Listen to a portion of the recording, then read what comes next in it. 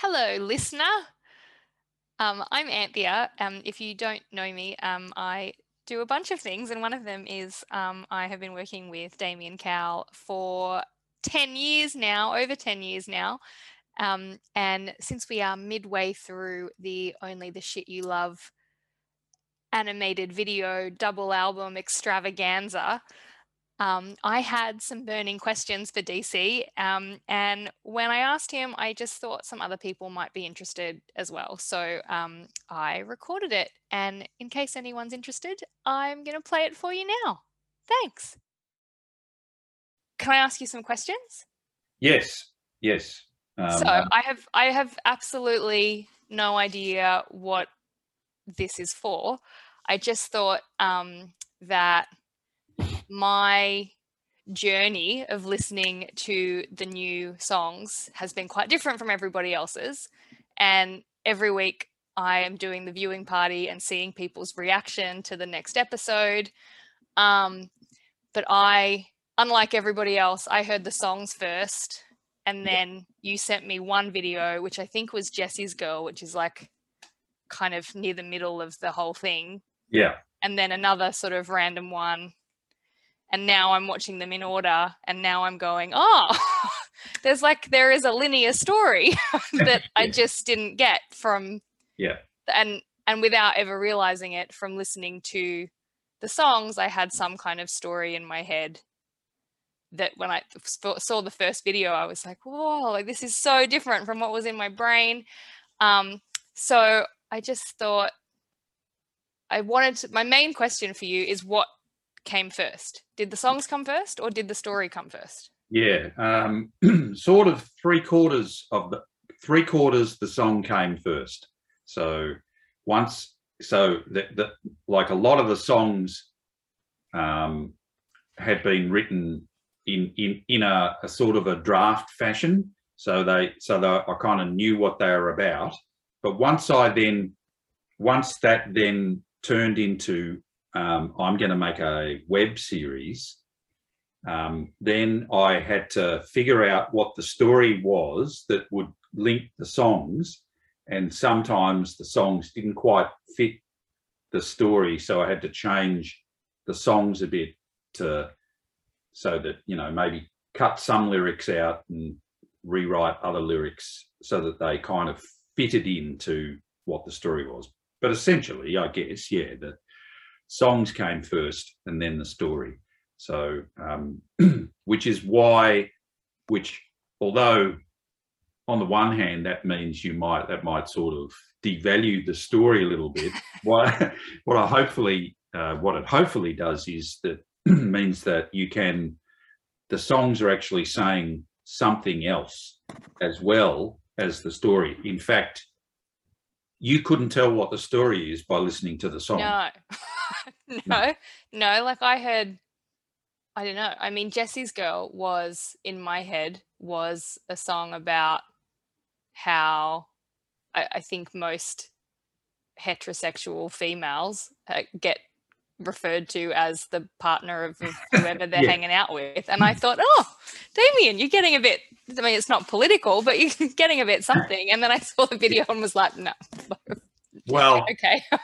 Like this is a whole other beast that fits into this story that you would have no idea.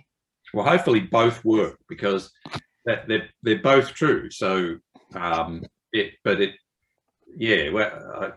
these ideas occur to me in these weird ways, and because of the stupid way my brain works, talking about Jesse's Girl makes me think about the actual lyric to Jesse's Girl, and then makes me imagine who Jesse's Girl is, and then so off I went. And initially I suppose I was sort of thinking that hang on, this is a whole song where and we get to the end of the song and we never actually, the girl who is supposedly so wonderful is not even given a name in this song. There are the examples, of course. There's the girl from Ipanema, and there's probably others but it's this weird song which is sort of putting a girl on a pedestal but not really, you know. And I sort of thought that, yeah, and that's what led me to thinking of how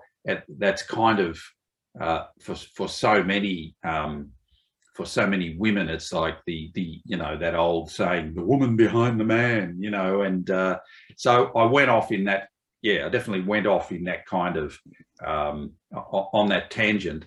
But then when I was actually doing the storyline, Jesse's Girl was probably one of the most important songs in the storyline, because it was I was able to actually take the character and imagine a backstory in the song that, you know, so that the fact that she broke up with him because Jesse, the boy, you know, it's implied that the only reason he went out with her is because her name was Jessie as well, and he wanted to have a kid called Jessie. So, you know, that was that whole kind of male ego thing, I suppose. So, yeah, so that's probably the best example, I think, of a song which is about the song is about a lot of things, which I hope are actually interesting things. And just by the way, it's also a little bit, not a lot, but a little bit about the opening, all those opening exchanges that Tony and I do at the start of the song. Yeah. Jesse's Girl, thanks for reaching out. You know, they're all kind of taken from the many sort of nice rejections I've had in my solo career. Yeah. I love Thanks for Reaching Out. I feel like nothing good has ever started with Thanks for Reaching Out. Oh God, yeah. Don't want to get me started on that, but I don't know. Like these things always catch me out. The first person who said thanks for reaching out to me caught me out. Just like the first person who said to me, "I'm living the dream." Right? That's another phrase. The first person who said that to me, I thought, wow, that's fucking hilarious. You know, that's great. Like we were in the urinal at work, and this guy, I said, "How you going?" And he went, you know, living the dream. And I thought, fuck, what a clever guy. I've been wrong about you, you know, like you're much funnier than I thought you were. And it caught me out, because of course, then I find out down the track that everybody fucking says that all the time. And the same with Thanks for Reaching Out. You know, the first person who I remember saying thanks for reaching out was Courtney Barnett's manager. When I asked her to be on the first, I think it was the first album, and Courtney Barnett's manager said, "Thanks for reaching out," I went, "Oh, what a touchy-feely, you know, the news is bad, but at least they started with it, you know, they kind of started by saying, I acknowledge that you're kind of, you know, you're sort of desperately, you know, looking for love in this harsh world. Making yourself vulnerable by asking the question." And then, of course, I subsequently realised that people use that phrase instead of just saying, "Thanks for contacting." Fuck off. Yeah, well, exactly. Thanks for reaching out. Yeah, that's right. That's what would have, you know, that's what when I asked Christine Kennedy on a date, she used to work at the Milk Bar across the road from the service station when I was working there as a 13-year-old. If that was today, she would have said, "Thanks for reaching out, Damien." But no. What did she actually say? I'm sure she just kind of ignored the question and said, "That'll be 50 cents." Yeah, classic. Okay, so wait, so 3/4 songs. Yeah, sorry, that was a long answer. No, this is good. I'm trying to absorb so I can reconcile all the things in my brain. Yeah. Okay, and then what about, because I remember talking about you doing an animated series, what feels like a million years ago, but yes. I don't remember at the time ever talking about what the story would be. So did you have the story before wanting to do an animated series, or did you want to do something animated and then the story came? I had the story first. So I figured out the story because I realised that there were these recurring themes, like that some of the songs seem to be saying the past is it's great fun to have nostalgia, and some of them seem to be saying it's not. Even Jesse's Girl, for instance, is the idea of that song is sort of, she's trying to, she's more than just some bloke's girl, and she's trying to, the past is actually oppresses her, So I had these things about the past, and so that's when I went, because it's me, I thought, what's the most, I should turn this into something bombastic and pretentious. So I'll make it a concept album or something. I'll actually, rather than just sort of picking the best songs and putting them out, I'll go the other way and do them all and turn them into something, make them into something grandiose. So therefore it was a concept. And then because the songs didn't really, if I put them all out and just said it's a concept album, people would have been going, what's the fucking concept? Where is it? Because they don't. So therefore I knew I had to actually write a story. And then when I wrote the story, it was like, what are you going to do with the story? What are your options? You write the story and put it in the liner notes, which is dull, or perhaps an obvious option would be to make it into some kind of fucking musical. And you know what my feelings are about musicals. One day you're going to do it. One day you're just going to wake up and you're going to say, the time has come. It's time. It's time to write that musical. Yeah.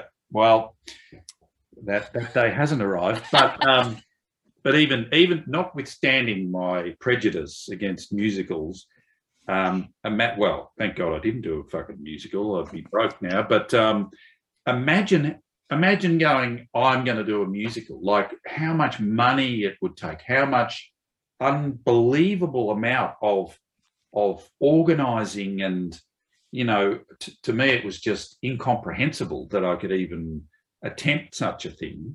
And then I thought, what about cartoons? And a cartoon really appealed to me, not just because I like cartoons and I'm sort of okay at cartooning, but also because it's so childish. So a musical can be so pretentious and fucking, but put it into a cartoon, a comic strip, it's there's no question that it's anything but adolescent, and so that sort of appealed to me as well, because as always I'm terribly afraid that I'm just a pompous old windbag, and I need to undercut that at every opportunity. So yes, the story came first, and then it was then the medium came last. Yeah. Okay. All right. That answers my question. Thank you. My next question is from so every Tuesday night I see a bunch of people that have pledged in the Pozible campaign, and we do this viewing party thing. Yes. And I feel like I have a pretty good idea before pressing play. There are some of the songs, some of the videos where I go like, this is going to kill tonight, like more than others, where I go, yeah, these people are going to love this one. And I mean, they love everything. Every time it finishes, and you're not there by then, so people clap. Yeah. And I just watch. but do you know, like when you write a song, do you go, the people are gonna love this one, or does it not? Yeah, I do know that answer, and that happens every time that I write a song. I go, "You're going to love this one," and okay. But then after a period of time, then it's then that that initial honeymoon phase is over, and some you sort of feel, yeah, this one will work better than others. Some obviously stand out from the pack, but of course, you can be wrong about that as well. And it's really hard to predict how people will react. Like you said, that You Asked, We Listened, I think, was popular. Yeah. Now, I wouldn't have predicted that. Oh, really? Yeah. I thought that one might be a bit of a, I might be having a loan of people a bit with that one. But that's only because of the song. I'm not sure I have enough of an objective idea of the episodes, the content in each episode yet to know which one of them will be more popular than others. But, it kind of makes sense now after you told me that, because it's got the dummies in it and they are pretty compelling, aren't they? They're so creepy. So yeah, I can even, like, I would have thought even just the song without the video, I would have thought that was one of the it's catchy. I don't know. Yeah, it is, yeah. But I didn't feel that confident about it. I thought because that was a song that had sort of several incarnations before it ended up the way it is. And in fact, it was totally different musically to what it is now. But that was a perfect example of one where when I wrote it, I went, this is a winner. And then the more I listened to it, it wore off really quickly. And I was going, and it got to the point where I went, this isn't working. The lyrics are right, but the music's not doing it for me. So that's when I went back and gave it a bit of a makeover. And I'm really glad that I did, because I was trying to get away from having an album full of disco bangers. Yeah. And that's clearly not, that's got this sort of loungy, bossa nova-y kind of feel to it. And so I really like it for that reason. But I was thinking that if I didn't do an album, you can be very wrong about how people perceive you, but I presume that people might like me for the disco bangers, or, people might like me when I do stuff that reminds them a bit about TISM, so that vibe was quite different. So yeah, I feel like there are the songs that are loud and fast that stay in your head, but that also are, you get them straight away. So I think, like You Asked, We Listen, I feel like everybody knows that. Everybody kind of knows that concept of like, why the fuck are you asking? Like, oh yeah, that's what you think. Oh yeah, great. I'm glad you've done that. Thanks, guys. So great. I feel like you don't need you don't need to think about that one. Whereas my feeling is over, like, there are a few songs that you've done that I feel like they sit with people.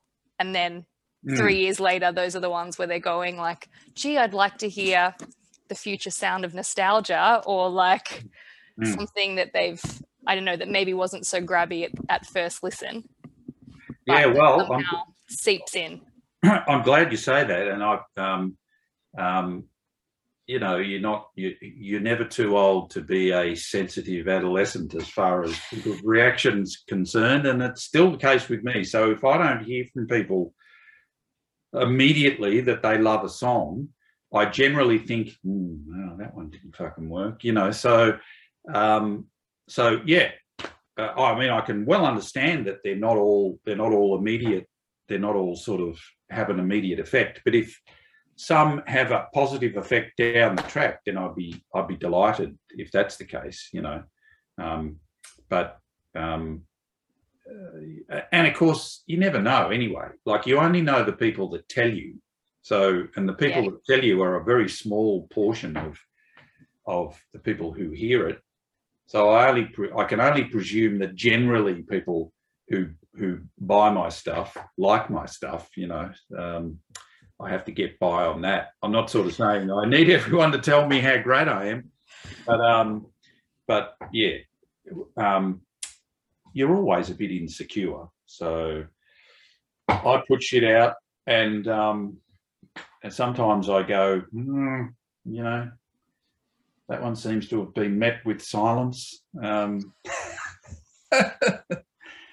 But anyway, I'll keep putting them out. Oh, well, you're missing out on the the Tuesday night things. You don't get the instant gratification that I get just Yeah. for pressing play. I get the applause, and you're just sitting there going, when's someone going to tell me if they liked it? Yeah, well, I leave early partially because I was terribly afraid. Like it's a habit now I have created, and I will do it every week. But the first time I was really literally quite scared for the first few episodes that this whole thing would be a total flop, and that people would go, that animation's shit house. What's he doing with his life, you know? And so I didn't want to be around in case there was sort of polite, but you know, polite horror or something. But also, you know, as we were saying, I also don't want it to turn into a Q&A session, because I want people to save up their questions for the actual Q&A session. Yeah, well, that's fair. I've just jumped in line to ask some questions. Yeah. I have one more question for you, and that is about the guests on albums. Same thing about the process of when do you have the bits and then you go, who's going to sing this bit? Or do you have, this person's available, why don't I get them to do this bit that I've already done? I go the second of those choices. So I start with the person who's available, but I don't ask them at that point. I see if there's something they could do that fits them, you know. So I don't feel confident enough, or I'm not superstarish enough. I'm not, you know, fucking Mark Ronson or somebody. So I can't go, I think this track would benefit from, you know, Peter Garrett or something. You know, I don't think like that. It's more like ideas come into my head of people who I like or whatever, who might possibly, you know, unlike Courtney Barnett, not thank me for reaching out. And so that comes first. But before I contacted any of them, I went, well, I'm not just going to, like, if there's no song for them to sing, I'm not just going to fucking write one or, you know, I'm not going to shoehorn them in. But sometimes it's sometimes, you know, it's sort of a bit of a stretch, but they've all sort of generally turned out pretty good, I reckon. I'm hoping that no one sounds like they're badly miscast. No, I don't think so. How many conversations, because there have been quite a few different guests that aren't known as being singers. Yes. How many conversations have you had about, that's great, you're going to be on the album, but can you sing? Or can we give you a speaking bit? Yeah, well, I generally made it clear from the outset that they wouldn't have to sing.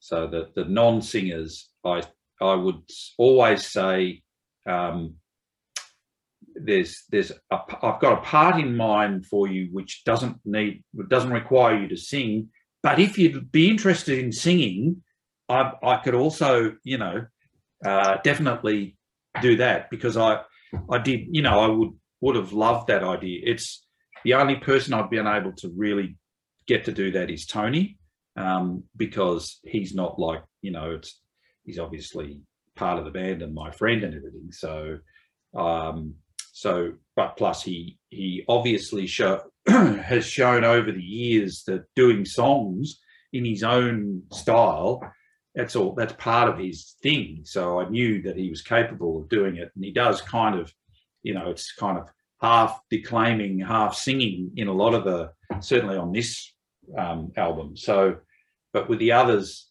I didn't really know if any of them could sing anyway. The only person that I thought could sing that didn't end up singing was Celia Pacquola.